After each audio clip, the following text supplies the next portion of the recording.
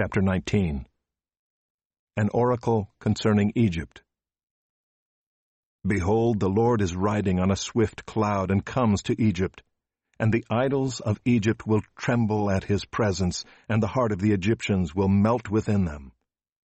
And I will stir up Egyptians against Egyptians, and they will fight each against another, and each against his neighbor, city against city, kingdom against kingdom, and the spirit of the Egyptians within them will be emptied out, and I will confound their counsel, and they will inquire of the idols and the sorcerers, and the mediums and the necromancers. And I will give over the Egyptians into the hand of a hard master, and a fierce king will rule over them, declares the Lord God of hosts. And the waters of the sea will be dried up, and the river will be dry and parched, and its canals will become foul, and the branches of Egypt's Nile will diminish and dry up, reeds and rushes will rot away. There will be bare places by the Nile, on the brink of the Nile, and all that is sown by the Nile will be parched, will be driven away, and will be no more. The fishermen will mourn and lament, all who cast a hook in the Nile, and they will languish who spread nets on the water.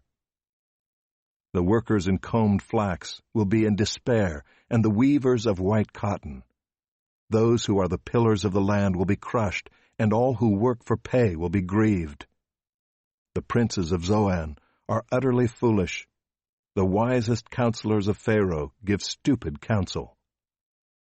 How can you say to Pharaoh, I am a son of the wise, a son of ancient kings? Where then are your wise men? Let them tell you, that they might know what the Lord of hosts has purposed against Egypt. The princes of Zoan have become fools, and the princes of Memphis are deluded. Those who are the cornerstones of her tribes have made Egypt stagger.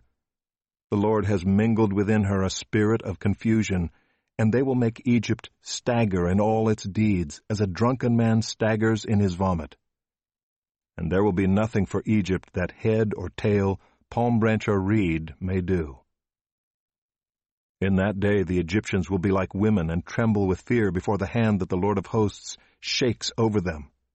And the land of Judah will become a terror to the Egyptians.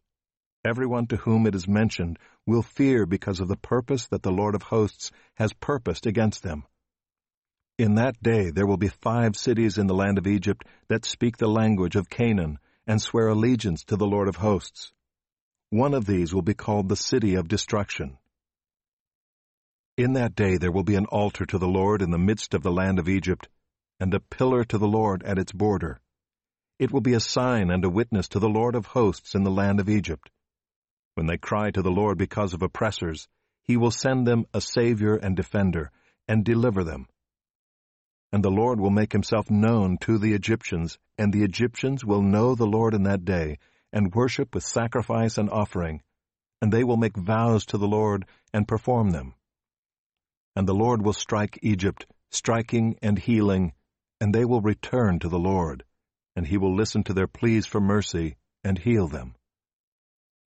In that day there will be a highway from Egypt to Assyria, and Assyria will come into Egypt, and Egypt into Assyria, and the Egyptians will worship with the Assyrians. In that day Israel will be the third with Egypt and Assyria, a blessing in the midst of the earth, whom the Lord of hosts has blessed, saying, Blessed be Egypt my people, and Assyria the work of my hands, and Israel my inheritance.